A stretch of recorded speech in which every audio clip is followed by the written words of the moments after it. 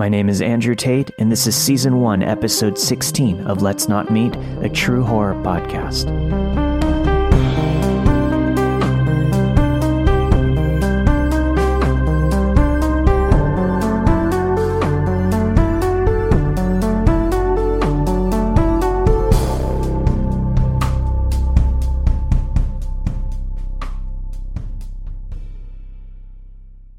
This is a story of some of the unsettling events I went through during my college years, as well as the most amazing example of the bro sixth sense I have ever witnessed. So without further ado, meet Kevin. Kevin was a colleague of mine and was in the same group as me, which meant that we had maybe 5 to 6 subjects per year together. Kevin was odd. Not that there was something wrong with him physically. He was adorable, a bit nerdy, on the shorter side, the scrawny side as well, with blonde hair, big blue eyes, and 3 fluffy hairs on his chin instead of facial hair. If I had to compare him to something, I'd say he looked like a cute, soft baby chicken if baby chickens were mentally inclined to grow into serial killers. But more on that later. At first, I didn't really even notice him. There was a lot of people in my class. Everything was new, and I personally did not know anyone except for a guy named Harper, whom I knew from my sports days, as we often competed against each other, exchanging colorful insults on the track, and then we would go to get drinks together. Harper will be important later on, trust me. So as I've said, I only knew Harper there. And there were only 6 other girls in my class, as I've attended classes that held little interest among my female college population. During that time, I made friends and got very chummy with 3 more geeky guys. Zachary, whom I even casually dated for a short time. Steve, we realized our mothers went to college together too, so instant friendship. And Rick, with whom I shared many interests. So, to count it out, important guys so far: Harper, Zachary, Steve, Rick. These are important. These would later become my personal army. And then there was Kevin. Damn cute Kevin, whom I made the mistake of asking if he had any notes picked up from the first half of a lecture I missed because I overslept. In Kevin's speak, the sentence, "Hey, got the notes from this morning?" apparently translated to, "I have interest in you, oh magnificent Kevin. Nothing would make me happier knowing that I've caught your eye, so please make sure I'm never left without your presence again. I can't bear it." I borrowed his notes, partially copied them, and returned his notebook back. What I didn't see was that Kevin then sniffed the notebook when I handed it back to him. Zachary noticed it first and kind of snorted and laughed about it later, because my first reaction to it when he told me was to sniff myself and see if I stank or something. I was young and naive then, so sniffing was less, what's wrong with him, and more, what's wrong with me? And that's where it all went downhill. Over the next few weeks, Kevin would always be there. Never talking to anyone precisely, just kind of staring at me when we were in class, when we had breaks, and went for coffee to the shop outside. Then he started showing up for classes we did not attend together, and said he simply arrived too early for his later classes. He never participated. He just sat there, in the back. Also, Kevin had sort of an aura about him. Like you didn't have to look at the door to know when he entered the room. You just felt his eyes on the back of your head and kind of wished for a shower. Anyways, I don't worry too much about it. Until one day, I went to the women's bathroom during a break. I did my business, went to the front section to wash my hands, and Kevin came in. I was alone. Kevin turned, closed the door behind him, and locked them. Needless to say, I was confused and unsure of what to do, so I stared at him and asked him if he needed something. "Hi," he said, then proceeded with, "How are you?" Like he hasn't just locked himself in the women's bathroom with me for no fathomable reason. I realized something was very, very wrong and attempted not to panic, managed to keep a nonchalant expression, and turned towards the mirror so I could still see him, and pretended to fix my makeup. "Fine," I said, and spoke no more. I could see Kevin fidgeting, playing with the key nervously, and after a long, uncomfortable silence, which felt like an eternity, I heard a loud banging from the other side of the door. It was Harper and Steve. Harper yelling something like, "Kevin, get your scrawny ass over here. Open that door or I swear to God, in the next 10 seconds, the door ain't going to be the only thing I'm breaking." I could hear Steve behind him sounding a bit panicked, telling him to move since he managed to get a spare key. Kevin paled and stepped away, the key he had falling somewhere on the floor. Steve and Harper unlocked the door, and Harper jumped on Kevin like a damn primate and knocked him to the floor, while Steve and Rick, who was there as well, got inside and all but dragged me out of the bathroom area. None of them wanted to tell me what or why or how any of that happened, but I pushed at the weakest link, Rick, when we were alone, and found that the whole hour prior to all of that, Rick overheard Kevin asking one of the campus students, the guys who get some extra cash if they help with paperwork, fixing and cleaning the campus, for the ladies' bathroom key and paying him for it. Rick didn't know why the hell Kevin would need that key, but knew that Kevin was a weirdo, so he figured it couldn't be good. Later on, Steve was looking for me and asked Rick if he had seen me, and stuff kind of clicked for Rick. They asked around, and people told them they saw me go into the bathroom area and that I didn't come out yet. More confirmed they saw Kevin going in there as well and joked that we must have had a makeout session. Steve immediately connected the dots. Harper overheard him talking to Rick, and they went to break me free from Kevin's affections, while Steve ran to get the extra key from the janitor. Kevin appeared with a lightly black eye in class 2 days later, and just wishing to forget the whole thing, I pretended he didn't exist. I wish this was the end of it. Maybe a week or two went by. I figured he learned his lesson. He's leaving me alone. But then he got the wind in his sails back, and for some reason, he proceeded with attempting to sit next to me in class.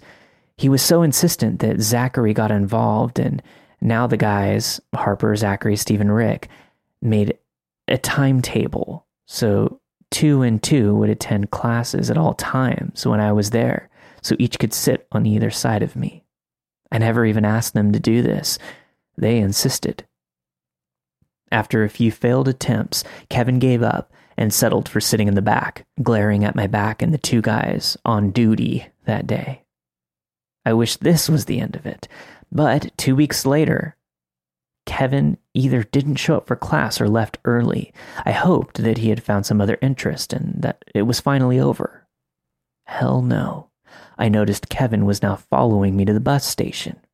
It took just one time to see him standing inconspicuously behind the newspaper stand to freak out and call Steve as he lived nearby. Steve picked me up and drove me home. The next morning, Harper called me around 9 a.m. and went, "Are you in my class at 10 a.m. today?" "Yeah." "Pack your shit and wait for me at the end of your street. Kevin is waiting for you at the bus station. Steve just called me." This went on for some 5 days, as the guys extended their bro service to now accompanying me literally at all times before, during, and after class. These 4 dude bros of mine were like the 4 horsemen of the apocalypse, all business and vengeance, and it was amazing. And they have probably saved me from a lot more problems with cute Kevin. That day, Kevin showed up to class looking somewhat roughed up, but now stared at me with so much hate that I could barely cope. And finally, after some sound advice from Harper and Rick, I decided to bring this shit to the college authorities. The pro dean immediately transferred Kevin to a completely different group, so our classes never overlapped again. I stopped seeing Kevin all the time and reached my final year in college. By now, Zachary and Steve moved away. Harper finished it early and no longer attended classes. So it was only me and Rick by now, but it was okay since Kevin was no longer there. I wish that was the end of it. Rick and I finished college, graduated, and decided to celebrate by visiting a medieval fair in Rick's hometown that summer. We agreed to get some drinks for old time's sake. All was well. We had a great time and we toured the fair a bit, and suddenly Rick, the sweet, polite Rick, goes, "Son of a bitch! Ain't that fucking Kevin?" It was fucking Kevin. Goddamn cute Kevin is there, staring at us, then turns on his heel and leaves. We saw him a few more times. I started to panic, thinking that he's following me again, so Rick was already dialing a few of his friends to come over, but Kevin suddenly got lost and I never saw him again. So carry on, Kevin, you creepy little chicken. I hope you learned to function in society by now.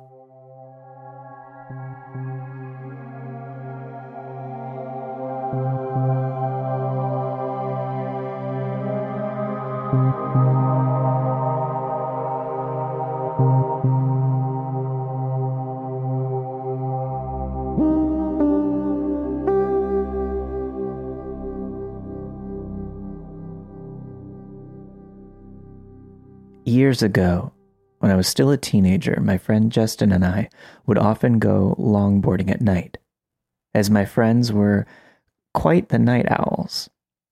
We loved the freedom of almost never seeing another soul on the roads or the paths that we frequented. Even when using the main roads, it would be very rare to see a car out so late in such a rural area, and you could see and hear them coming from very far away due to their headlights and the noise of the vehicle disrupting the peaceful silence of the night. We were really into it at the time and would often ride our boards for miles and miles, sometimes not arriving home until the sun was up. One particular night, we decided to ride a few miles away from our usual back roads to take one of our favorite hidden routes. It began with a narrow, paved path that was the only piece of land separating two sides of a long lake. It would often sink under due to the rain, and we wanted to seize the opportunity to use it before it rained and went underwater again. It was roughly 2 miles long and was extremely relaxing to ride through due to the scenery. After making it to the end of the lake, we decided to continue moving and turn into a very close path that leads directly into a densely wooded wilderness preservation. As we came up to the first hill, we looked down at the bottom into the complete blackness. We both noticed what appeared to be a tiny moving ball of dim light down there. It moved so strangely, and it was extremely difficult to make out what it was. Rather than shine our flashlight down, we curiously watched for a few moments, whispering to each other about what it could possibly be. All at once, that small light turned into multiple blinding lights and extremely loud revving sounds. Overwhelming our senses that had become accustomed to the dark and silence, acting purely on fear, we instantly turned around and ran as fast as we could, hearing yelling and revving gaining behind us. By sheer luck, we managed to run off the path into a very dark, very overgrown hole in the side of a hill, overlooking where we had just come from. We decided to hide in the natural dugout of this hill, hoping the plants and the darkness would be enough to protect us from whatever was happening out there. We watched our pursuers right up to where we had originally been standing. There were 4 men, 2 on 4-wheelers and 2 on full-sized motorcycles. They were yelling at each other about something, but we couldn't make out what they were saying due to the distance we had covered. We felt safe enough to whisper very softly to each other and speculate who these people could be. Our first thought was that they might be park rangers of some kind, although we had never seen one here in the many times that we had been through, and honestly, we doubted that this county had the budget or even the desire to have anyone patrol the deep woods at night. Besides that, these men were on vehicles entirely inappropriate for the paved bike trails, and they were very angry about something. They called out to us for a while, yelling things like, "We know you're out there," and "We can see you. Come on out." We stayed silent and decided to call their bluff instead of running. Eventually, we clearly heard one of the men yell, "Find them now," and they smashed a bottle. That had erased any hope we had of these men just being park rangers. We watched them split up, each of them going a different way down a series of paths on their vehicles, including the path that we came from. It took us what felt like ages to even move. We were frozen in terror inside the dugout, watching the lights from the vehicles travel through the woods and the paths. One of them already coming full circle and passing the point he started from. I thought about calling for help, but I was too afraid to open my phone and feared that the smallest amount of light would give away our location. After waiting for the lights of the vehicles to reach their farthest distance yet, we finally summoned up the nerve to get up and try to run somewhere far enough from these people to safely make a call. We ran as hard and fast as we could through the woods. Since their headlights gave away their location on these paths, we would hide again whenever we felt they were getting too close. Our available hiding spots were getting progressively worse as the woods became less dense, and the fear I felt waiting for them to drive past us, while basically only being covered in leaves and plants, may still be unmatched to this day. Finally, we emerged from the woods onto the intersection of two main roads, far from where we started. We ducked down into the ditch to call for help. When I opened my phone, I noticed I had recently missed calls from one of our other friends, Connor, who we were supposed to meet up with after our long board excursion. I called him and frantically asked where he was. Luck was with us again. He hadn't given up on our plans despite us ignoring him, and was only a few miles away, already heading in our direction. I gave him the names of the two streets we were near the corner of and explained that he needed to pick us up right away. He agreed and sped over to us while Justin and I waited in hiding. Thankfully, Connor arrived before those men did.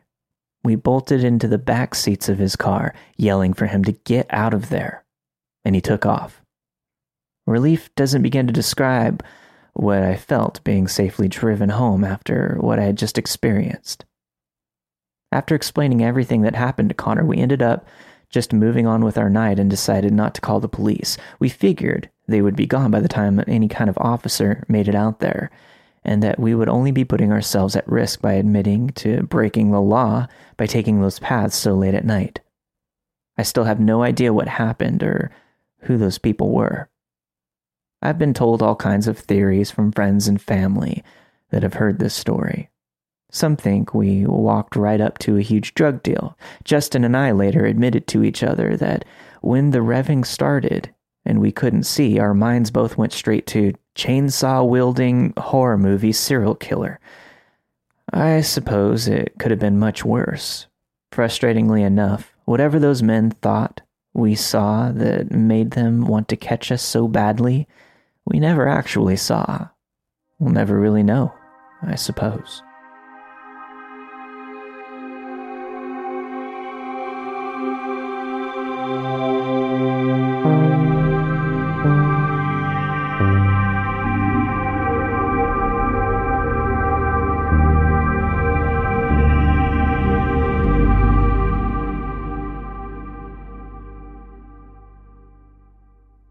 This happened a couple of years ago. I don't like talking about it that much. It just never seemed like a big deal to me as a kid. But the older I get, the more I think about it and the more it haunts me. It was New Year's Eve 2011, and me and a couple of my friends were having a sleepover. My friend's neighborhood was relatively new, so there were still houses being built all around him.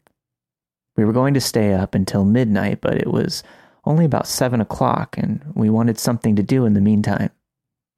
One of my friends had the idea of going to play hide and seek in one of the houses being built. We asked his mom, and she said that it was okay, but she gave us her phone to hold on to and told us to text my friend's dad in case anything happened. We took the phone, got our coats on, and headed outside. The house was only 100 yards away from the front porch, so it wasn't that far of a walk. We jogged across the street since it was relatively windy out and we didn't want to stay in the cold air. We decided to play in pairs, but if you were hiding, you had to stay with your teammate. I volunteered to be the seeker. So the two hiders headed into the house, while me and the other seeker began to count. Once I hit 60, the game began.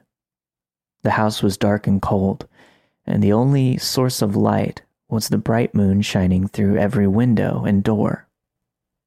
We were standing in the empty shell of someone's home. No inner walls had been put up yet, and there was no carpeting on the floors. The only thing on the inside were dozens of thick wooden beams. I told my friend I'd take the first floor if he wanted to take the second, and he agreed. He walked past me and up the steps. I was now alone. I walked around the first floor with a smile on my face, braver than ever. I called out the names of my friends, trying to hold in my laughter. Since the house was so dark, you could only see about 5 feet in front of you, so I made sure to check every nook and cranny. That's when I found the basement. It was a dark, eerie hole in the floor that looked like it would swallow anything that walked into it. They couldn't have gone down there, I thought to myself. There's no way. But I had checked the entire first floor and heard nothing from my friend upstairs, so I sucked it up and began down the steps. I walked down slowly, taking careful steps because it was nearly impossible to see anything. My footsteps echoed throughout the dark room, and I was only able to see the tips of my fingers. I walked slowly, listening for any type of noise in the darkness. Then I heard something, a slow moving of feet. "Hello?" I said, following with my friends' names. No response. For a quick second, I contemplated turning back around, but I knew if this was them, they wouldn't say anything back. I called out their names again. No response. A smile came across my face. I had found them. "Come on out," I said as I walked towards the source of the noise. "I heard you guys move." I began to see the silhouette of something in the corner of the basement. It was a person, but only one. "Didn't we say the hiders had to stay together?" I said to the person. They didn't move. They stayed crouched down in one corner, facing the wall. I began to walk closer, fully convinced that it was one of my friends. "Hey, I found you. You're out," I said. At that moment, I just wanted to get out of the basement. I continued to walk closer. I still wasn't close enough to make out any body features. Whoever it was breathing rather loudly, loud enough for me to hear it from a couple of feet away. Me being the naive kid I was, still thinking it was one of my friends just trying to scare me, I smiled again. I didn't know what else to do, but I wouldn't take a step closer.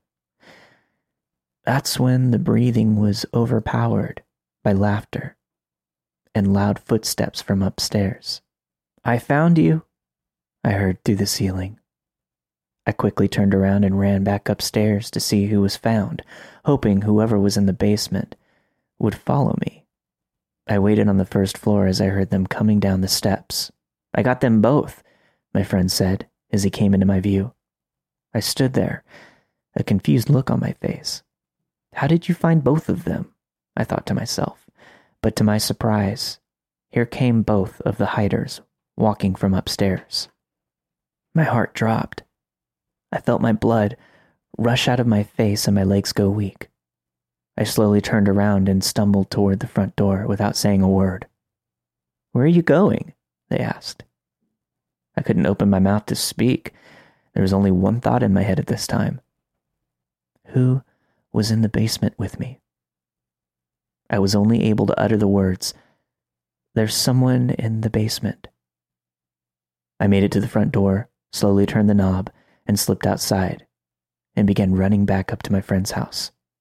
I wanted to get as far away from that house as possible. I began feeling tears welling up in my eyes. I made it to the front porch and collapsed, barely being able to catch my breath because I was so hysterical. I lay there for what felt like ages when I heard my friends come up behind me. I don't even remember what they were saying. All I could think about was the person in the basement. After I calmed down, I told them what had happened, and they all seemed to freak out at me. The fact that I talked directly to the person for so long is what scared me so much. I decided not to tell his parents since we figured they wouldn't believe us. I didn't sleep for a week after that. I still have nightmares about it sometimes. A few months after that night, the house was finished and a family finally moved in. I never heard any complaints about the squatter or anything. The older I get, the more I realize it was probably just another kid in the neighborhood trying to scare us, but still, it's pretty scary to me. So to the person in the basement, let's not meet again.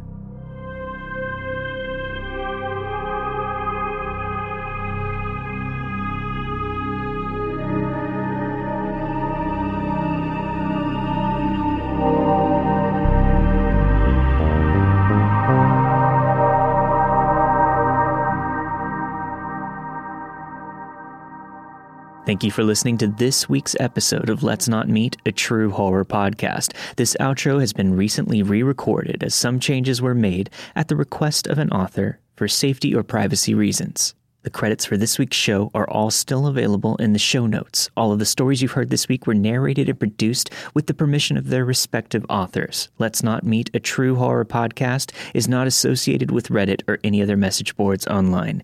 If you have a story you'd like to share, send it to letsnotmeetstories@gmail.com. Thanks for listening. See you next time. At the Home Depot, we improve things. This holiday season, we've improved Black Friday. Instead of one day of crazy, we've lowered prices now, and they'll stay low all season. From decorations to dishwashers, wreaths to ratchet sets. So sleep in. You're not going to miss Black Friday. Not one little bit. Black Friday improved. The best prices of the year already here at the Home Depot. How doers get more done. U.S. only while supplies last. See store for details. This episode is sponsored by Schwans.com. What are you having for dinner tonight? Good question. Schwann's Home Delivery has a solution for you. Stock up your freezer with high-quality frozen foods like premium meats and sides, delicious ready-made meals, ice cream, and more. No subscriptions, no memberships, just a friendly yellow truck that's been delivering food for almost 70 years. Listeners of this show get a special deal. Get 20% off your first order with code YUM20. Check out schwans.com/YUM for details.